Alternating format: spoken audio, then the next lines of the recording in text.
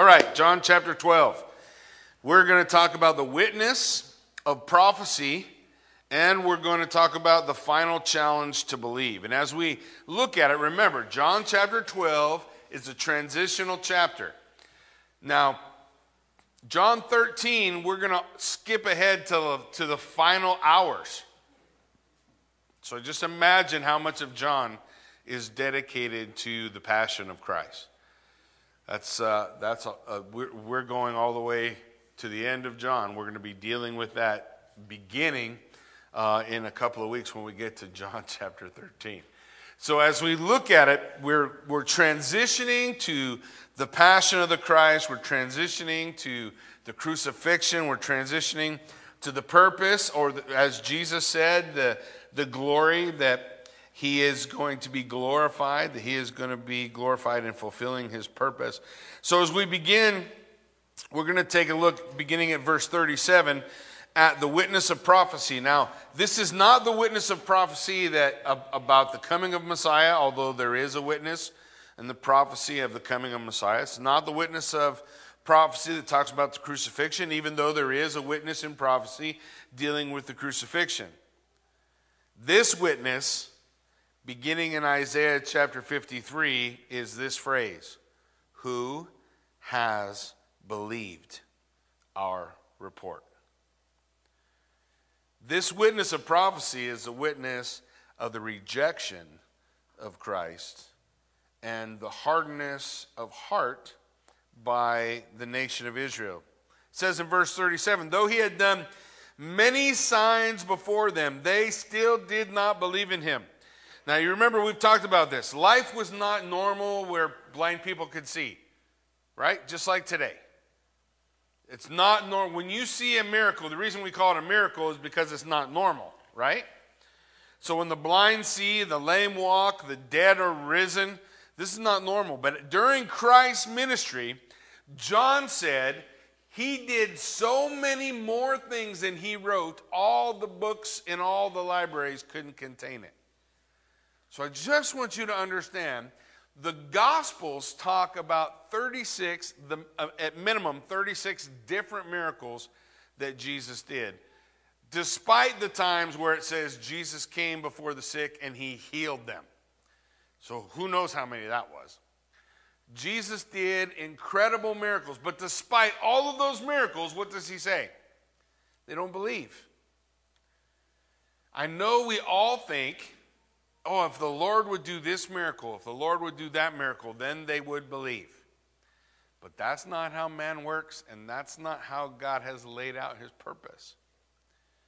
Remember in John chapter 6, if you remember, we talked about verse 37, verse 44, that says basically all that the Father has given will come to Jesus, and he will not cast them out, that he will raise them up on the last day.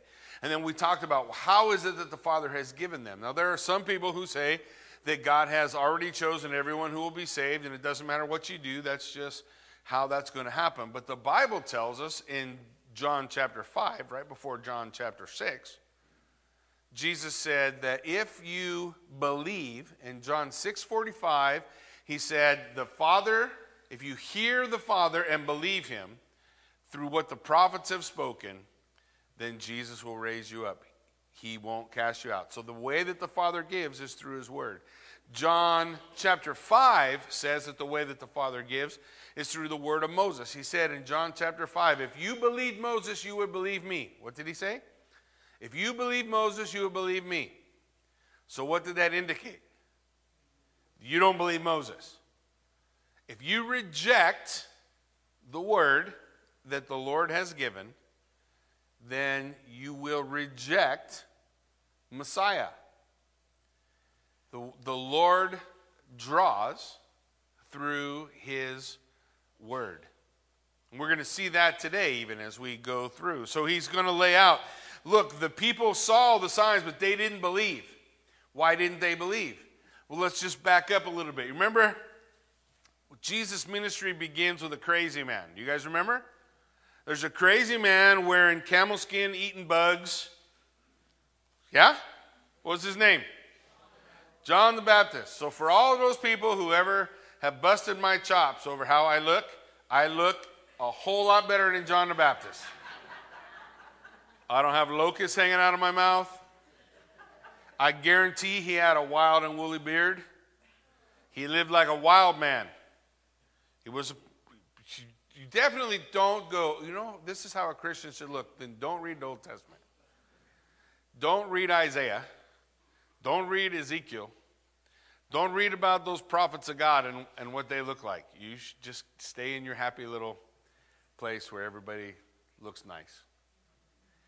So this wild man comes out. What does the Bible say John the Baptist was doing? What was he doing? He's preparing the way for Messiah. And how did he do it? By calling the people to repentance.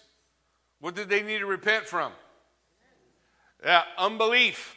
You got to repent from unbelief. You don't believe God's word. You haven't believed what God told you through the prophets. What did they do to all the prophets as a nation? They killed the prophets. They rejected the word of the prophets. So John the Baptist comes. And everyone who repented with John the Baptist, were they prepared to hear what Jesus said? Yes. They were ready. What happened with the scribes and the Pharisees when John the Baptist came? You remember? Oh, they kind of rejected him too, didn't they? Yeah, they rejected him. They said he was crazy. And they said Jesus was a winebibber. So they didn't like either spectrum, right? Jesus said, John the Baptist came neither eating or drinking, and you called him, you said he has a demon. And I came eating and drinking, and you called me a winebibber and a glutton, which means you don't like either way the message comes. You didn't like it all. They had rejected God's word. Now, when we look at Scripture, it's going to say for us, they did not believe, they saw the miracles, verse 38, so that the word spoken by the prophet Isaiah might be fulfilled. Lord, who has believed what he heard from us? Who has believed our report? That's the way Isaiah 53 begins. Isaiah 53 begins with this phrase, who has believed our report, and to whom has the arm of the Lord been revealed? The report is the word that had gone forth. The arm of the Lord is Mashiach. It's the Messiah. The arm of the Lord is how God saves. He saves by his own arm, the arm of the Lord. And so who was the arm of the Lord revealed to? The nation of Israel. But did the nation of Israel believe that this was Messiah? Well, not as a nation they didn't, right? There were individuals who responded, but there were, as a nation, they reject, right? They have rejected. So exactly what Isaiah spoke of in the Old Testament is accomplished. So look at, he says again in verse 39, some incredible things in the next couple verses. Therefore, they could not believe. Now, that means when Jesus was coming, these guys could not believe. They could not. Why? Because they had rejected the word of God. They had rejected the message that God had revealed to them. Therefore, they could not believe. Listen, for again Isaiah said, this is from Isaiah 6, he has blinded their eyes and hardened their heart, lest they see with their eyes and understand with their heart, turn, and I would heal them. Isaiah, now I don't want you to miss this part. It's not our focus. We're going to come back to it. But Isaiah said these things because he saw his glory. Whose glory? Yeah, because he saw the Christ. He saw Messiah. When did he see Messiah? In Isaiah chapter 6. How does Isaiah chapter 6 begin? In the year that King Uzziah died, I saw Yahweh. I saw the Lord. And his train filled the temple. Who was he seeing? He was seeing the Christ, the Messiah. Who is Jesus? He's the Christ. He's the Messiah. Who does Isaiah 6 say he is? Yahweh. This he said when he saw him, the Mashiach Nagid, the Christ. This is who he is referring to. Now let's back up. They could not believe because Isaiah said he had blinded their eyes and hardened their heart. When we look at Scripture, there are at least two types of hardening that takes place. There is self-hardening and judicial hardening. Now, self-hardening is what happens when people reject God's word. So initially, what occurs with the nation of Israel? The prophets come to them and come to them and come to them. And what do? They reject. You were with me in the study of Jeremiah. You see the people for 40 years of Jeremiah's ministry, hard in their heart, hard in their heart, hard in their heart, hard in their heart. Isaiah, no different. Same way. Isaiah is before Jeremiah. So before Jeremiah comes, the Lord says to Isaiah, you go, but that people's heart is already hard. They are going into exile because they have rejected the voice of the prophets. And now God won't let them turn. You are going into judgment. That was what was happening at the time of Isaiah. That is what Isaiah's prophecy is to Judah through the fall of Israel. Jeremiah's prophecy is to Judah because of their own fall. So one is showing the example of those who fell previously. The other is saying, now you guys are on that same road. There's nothing you can do. Jeremiah's message to the people is, you're going to exile. Nothing you can do to stop that. You're going to exile. Stop fighting. You don't have to die. That was Jeremiah's message. Why should you die, Israel? You don't have to die. Lay down your sword and accept your whooping. Right? You don't have to die. But the people were stubborn. They were hard-hearted. God would not let them turn. And we're going to see a few examples of how this occurs. So self-hardening happens when we reject God's revealed word. And when we reject God's revealed word, we step into a place called sinful rebellion. And the result of sinful rebellion is unbelief. And the result of unbelief is hard heart. Zechariah chapter 7, verse 11 through 13. Listen to what the prophet Zechariah had to say. They refused to pay attention and turned a stubborn shoulder and stopped their ears that they might not hear. Who's he talking about? People of Israel. They made their hearts diamond hard, lest they should hear the law and the words that the Lord of hosts had sent by his Spirit through the former prophets. So God holds them responsible. Why are they responsible? Because they rejected the former prophets. Therefore, great anger came from the Lord of hosts. As I called, they would not hear.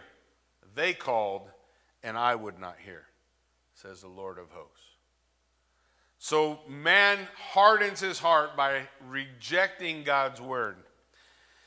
Then God takes an active role. As God brings judgment for man's rebellion, God takes an active role in blinding an already rebellious person in their rebellion so that they will continue. He prevents their repentance. Let me give you an example. The children of Israel come to Kadesh Barnea. You guys remember the story? The children of Israel come to Kadesh Barnea, that's the boundary of the promised land. They've been wandering in the wilderness. The Lord says, I have given the land into your hand. Wherever you put the sole of your foot, I will give you victory. The people decide they're going to send out spies. So they send out 12 spies. 2 spies return with a good report. Our God is able to deliver. 10 spies return saying, there's giants in the land, we cannot prevail. The people believe the 10 spies. They say, we can't go, we can't go. So the Lord says, then you won't go. And you will, that generation who made that decision will die in the wilderness. And we will wander in the wilderness for 40 years, and then we'll come back with the next generation and have them face their Kadesh Barnea. Do you know what happened the next day? The children of Israel said, oh my gosh, we messed up. And so they come before the Lord and they said, God, forgive us. Lord, forgive us. Forgive us. We're ready. We'll go. Do you know what God said? I forgive you. You can't go. can't go. God said, no. He still took care of them for 40 years in the wilderness, right? He still gave them manna. They were still his people. But he said, you can't go. He did not grant them repentance. They went into the wilderness for 40 years. Always makes me a little nervous when people say, God's gotta forgive me. Who told you that? Who said God's gotta? God's God. He don't gotta do anything except what he wants to do. That's what God's gotta do. When we rebel against the Lord, he can say, this far, no further. That's it. That's what the Bible teaches us. In judicial hardening, what happens is people have rejected the word, rejected the word, rejected the word. God says, you cannot receive the word now. Jesus will come and preach and you will crucify him. Why did God judicially harden Israel? Because if they don't crucify Christ, nobody's saved. Jesus said, I didn't come to condemn the world, but that through me the world might be. So he came to die. That's what he came to do. That's why he said, this is the time for which I've come. This is the purpose for which I've come. So he says, that which was spoken by Isaiah the prophet has been fulfilled. Their hearts are hard and they won't believe. They won't believe because Jesus Christ is heading to the cross. When God judicially hardens, it is always for a redemptive purpose. The last time he did it was in Exodus when he hardened Pharaoh's heart so that he could show himself mighty to save. And what did he usher in? Something called Passover. Does that matter for salvation? Yeah, that's what Jesus fulfills, right? The Passover. He is our Passover lamb, right? The Lamb of God that takes away the sin of the world. Judicial hardening is always for a purpose. It does not have to be eternal. It is to accomplish God's purpose. Let me give you a few more examples from Scripture. Acts 28.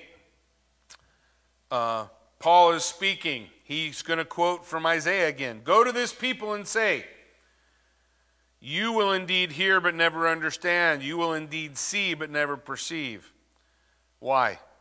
Because. That's what that word for means. For. This people's heart has grown dull. You want to understand how that happens? Read the book of Hebrews. Do not neglect your salvation. Do not drift. Do not become dull of hearing. Do not harden your heart as in the days of rebellion. That's what we were just talking about. So he says, you indeed hear but never understand. You will indeed see but never perceive. For this people's heart has grown dull. Their ears they can barely hear. Their eyes they have closed. Lest they should see with their eyes, hear with their ears, understand with their heart, and turn, and I would heal them. Why is God blinding their eyes? Why has a veil come upon Israel? Look at verse 28. Therefore, let it be known, this salvation of God has been sent to the Gentiles, and they will listen. This is what Romans 9, 10, and 11 is about. Has God cast off Israel forever? What did Paul say? Certainly not. He who has cut them off to graft in the wild can also cut off the wild and graft in the natural. Can't he? And he talks about the glorious day when Israel will believe. Psalm 95, which is quoted in Hebrews, one of the illustrations I shared with you. Psalm 95, we'll pick it up at verse 6, says this, "O come, let us worship and bow down. Let us kneel before the Lord our God, our Maker." Sounds like a song, huh? "For he is our God, and we are the people of his pasture, the sheep of his hand." Listen, "today, if you hear his voice, do not harden your heart." What is he describing? How does God speak? He speaks to his people through his word. He says, today if you hear his voice, don't what? Don't harden your heart. How do we harden our heart? By rejecting what God has said.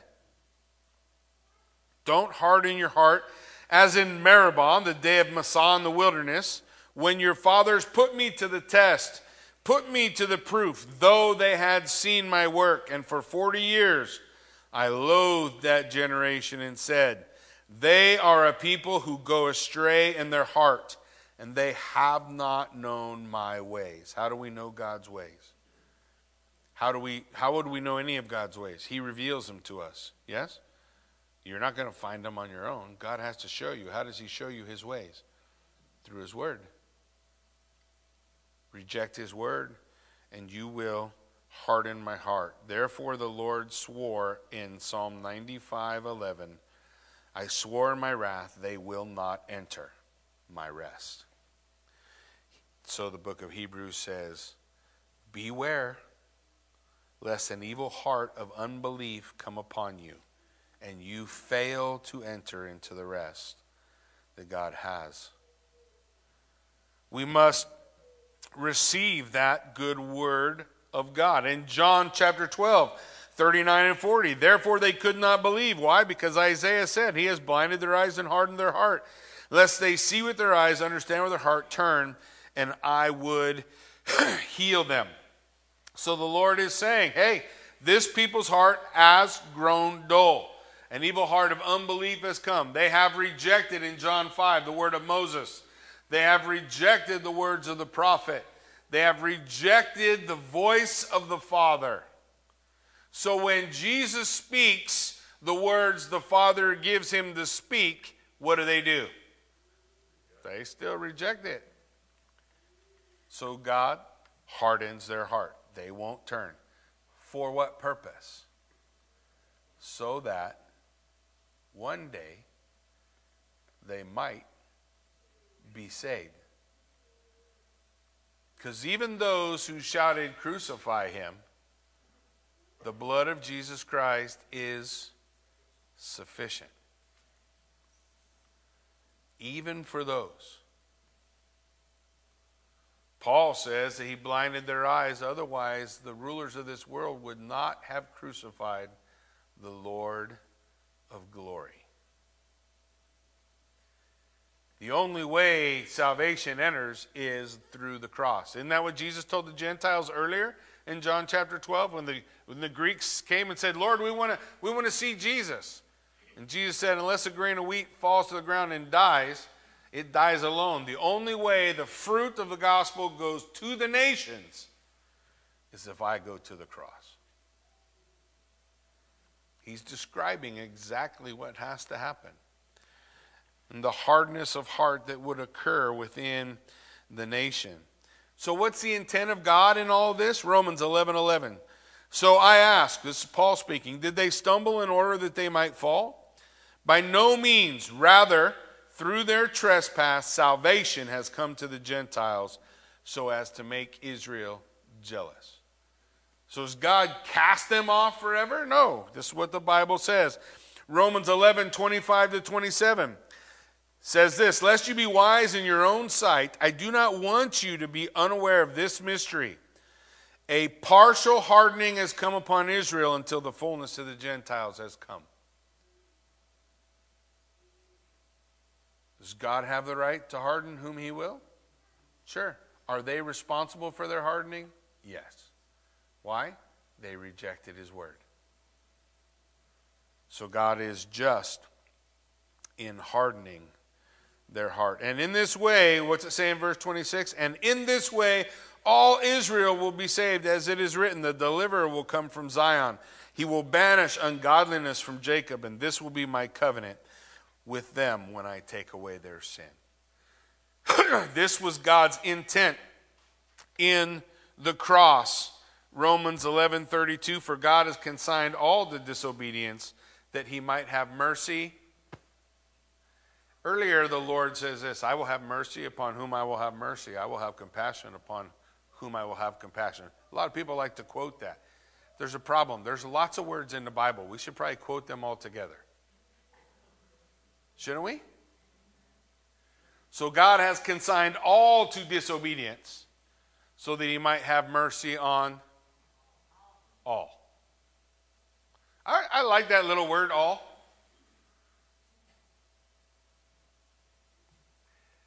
It's a good word.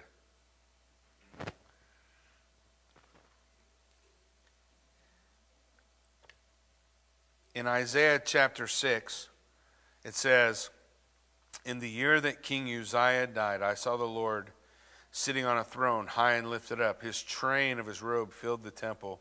Above him stood the seraphim. Now, this is probably not how you see most angels drawn, but a seraphim is a throne guardian, an angel that guards the throne of God. Each had 6 wings. With 2 he covered his face, with 2 he covered his feet, and with 2 he flew. And one called to the other, holy, holy, holy is the Lord of hosts. The whole earth is full of his glory. So Isaiah, as he's being commissioned, sees the Lord. This is something that occurred with all prophets. This is my biggest problem with people today who say, I'm a prophet. Really? Have you seen the Lord? All prophets saw the Lord. Ezekiel, read Ezekiel. Jeremiah, Isaiah. What was the result of them seeing the Lord? They were commissioned as prophets. You are commissioned as a prophet, right? The Lord says, who will go for us? Whom shall we send? Isaiah said, here am I. Send me. This is his commissioning. His commissioning. Now, what happened in Isaiah when he saw the Lord? What happened in Isaiah when he saw the Lord? He said, I am a man of unclean lips, and I dwell in the midst of a people of unclean lips. Lord, I am all screwed up. Woe, that's right, woe is me. The first 5 chapters of Isaiah go like this. Woe to you, woe to you, woe to you too. Isaiah chapter 6 goes like this. Woe to me. Woe is me. So he cries out to the Lord. He cries out to the Lord. And the Lord says, I'm going to send you, Isaiah, to this people. But their hearts have been hardened. They will go to exile. But you will still take the word. And the word will go. But God will not soften their heart in his word. Why? They have rejected. Isaiah's voice is a voice of judgment upon his people.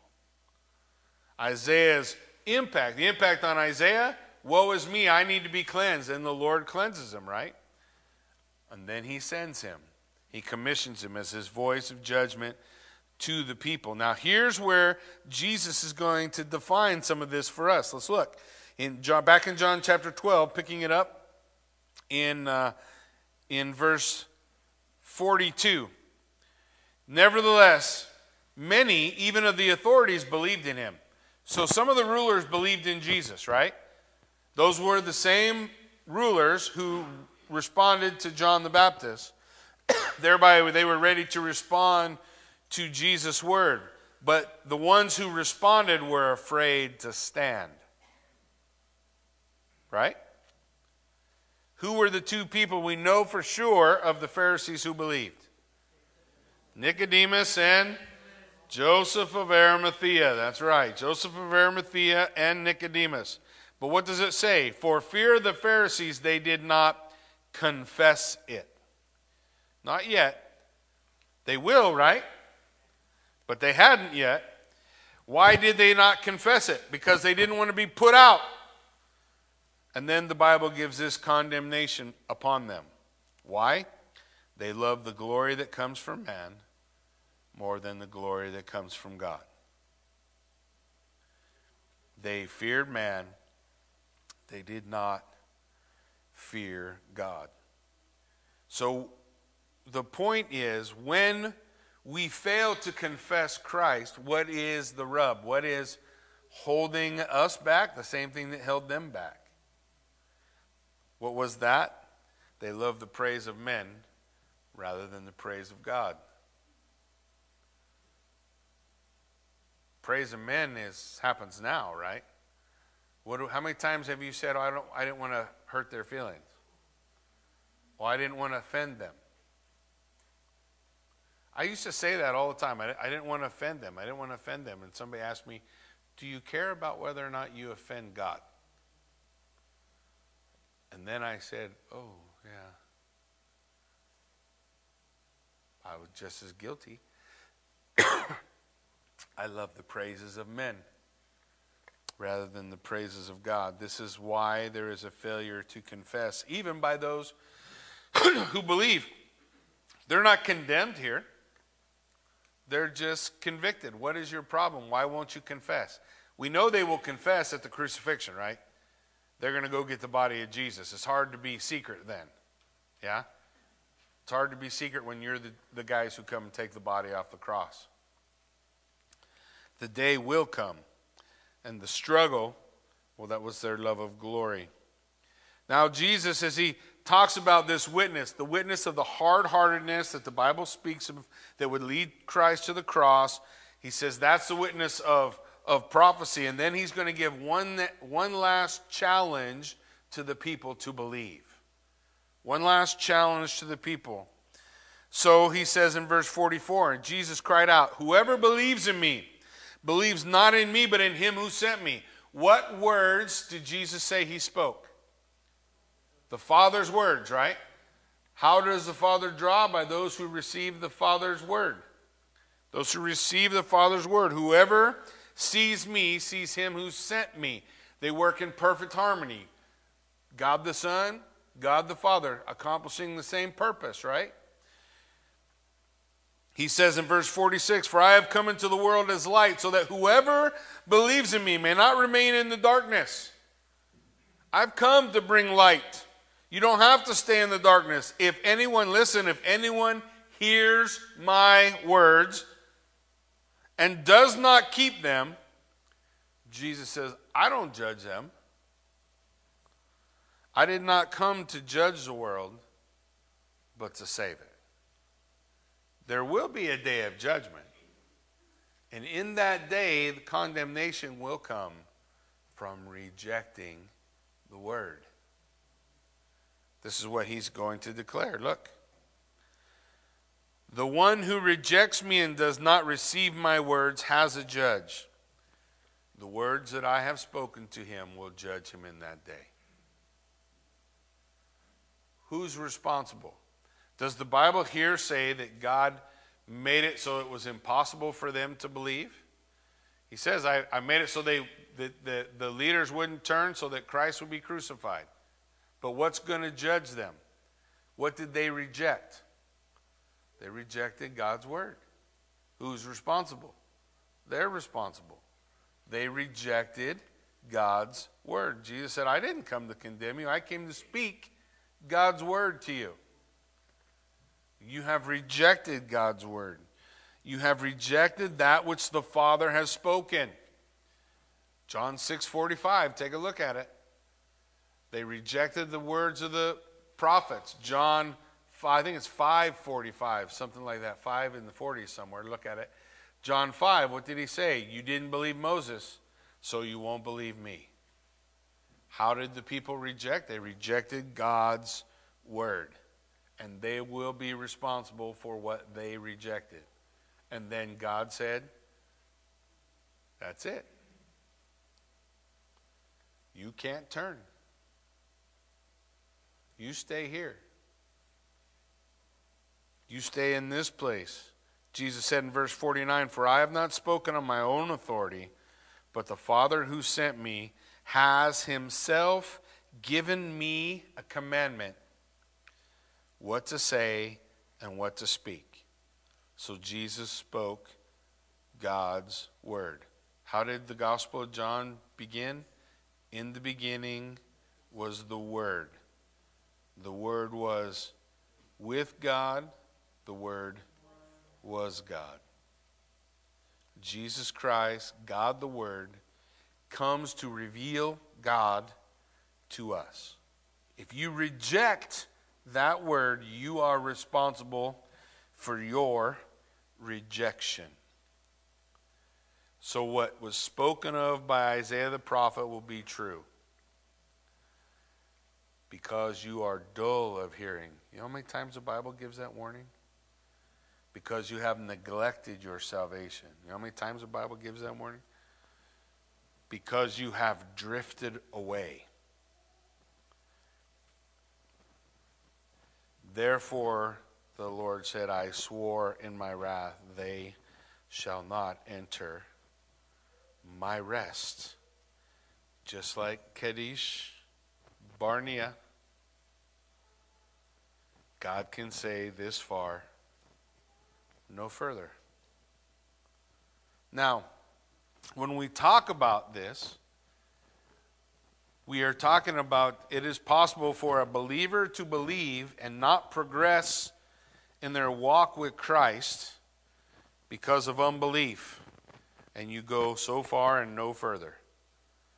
And just like Esau, you can seek your repentance with tears but find no room for it because of unbelief. And for those who would reject the word of God. Every time we reject that word, just like Pharaoh, our heart grows hard. God does not ever have to soften your heart. And in the end, you will be responsible because you rejected what the Father said. This is how the Scripture lays it out to us. So Jesus said, I speak only the words the Father gives me to speak. So when you reject Jesus' word, whose word are you rejecting? The Father's. You are rejecting what the Father gave him to say. Verse 50, and I know his commandment is eternal life. What I say, therefore, I say as the Father told me. Now, Jesus has, in chapter 12, totally turned his eyes toward the cross. He is going to provide a way. Here's what I want you to understand. In Ephesians chapter 1, the Bible tells us before the foundation of time, we are chosen. Some people would say we were elect. God chose us. You never had to believe. God just picked you before the foundation of the world. But they're leaving out two words. You are chosen before the foundation of the world in Christ. All the promises of God are found where? In Christ. In Ephesians chapter 1, we're told how it is that you come to be in Christ. Before the foundation of the world, the Lord God Almighty decreed that all who are in Christ would be elect. All who are in Christ will be elect. In verse 13 of Ephesians chapter 1, he says, and you were found in Christ when you heard the gospel and believed. And when that occurred, you became the elect before the foundation of the world because you entered into Christ. And all who are in Christ are his elect. Just like in the Old Testament, all who are in Israel are elect. Israel was his elect, right? Well, what about Samaria? Were they his elect? No, you had to be where? Israel. How are you elect in the New Testament? You have to be where? In Christ. See, you have become, in a way, the new Israel, elect of God through faith in Christ, which occurred when you heard the gospel and believed. If you reject it, who's responsible for your rejection? You are. You are. You bear responsibility. You rejected. You rejected that word. You receive the word. What is it that God does for you? He clothes you in his righteousness. And you, in Christ, can say, all the spiritual blessings in the heavenly places are yours where? In Christ. Paul uses that phrase 169 times in 13 epistles. Do you think it's important? 169 times? How many times we got to say it for it to count? The most important thing you will ever decide is, will you respond to the voice of the Father through the words of the prophets? Because all who have heard from the Father and learned from him, what did Jesus say? I speak the words the Father gives me to say. So whose words are Jesus speaking? So if you hear the Father's words and respond to them, just like Jesus said in John chapter 6, then you come into him. You abide in Christ and he abides in you. What a beautiful place to be. Amen? Why don't you stand with me? Let's pray. Father God, we thank you for an opportunity to discuss the things that your word is laying out for us, God. And as we transition to the final hours of Jesus' ministry, as he turns his eyes toward his disciples in John chapter 13, as he washes the disciples' feet, as he spends his evening in the Garden of Gethsemane, as he turns his eyes toward you, Lord, to accomplish the glory that you had sent him to do, as he works out this perfect work of salvation, we hear the words of Christ echoed. I did not come to condemn. I came to save. The way has been made. The words have been spoken. So Christ commands all men everywhere to repent and believe.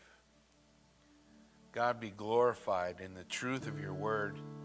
As your word goes forth, may we, men and women, respond to your word, be convicted by your word. May we respond like Isaiah when he saw the Lord.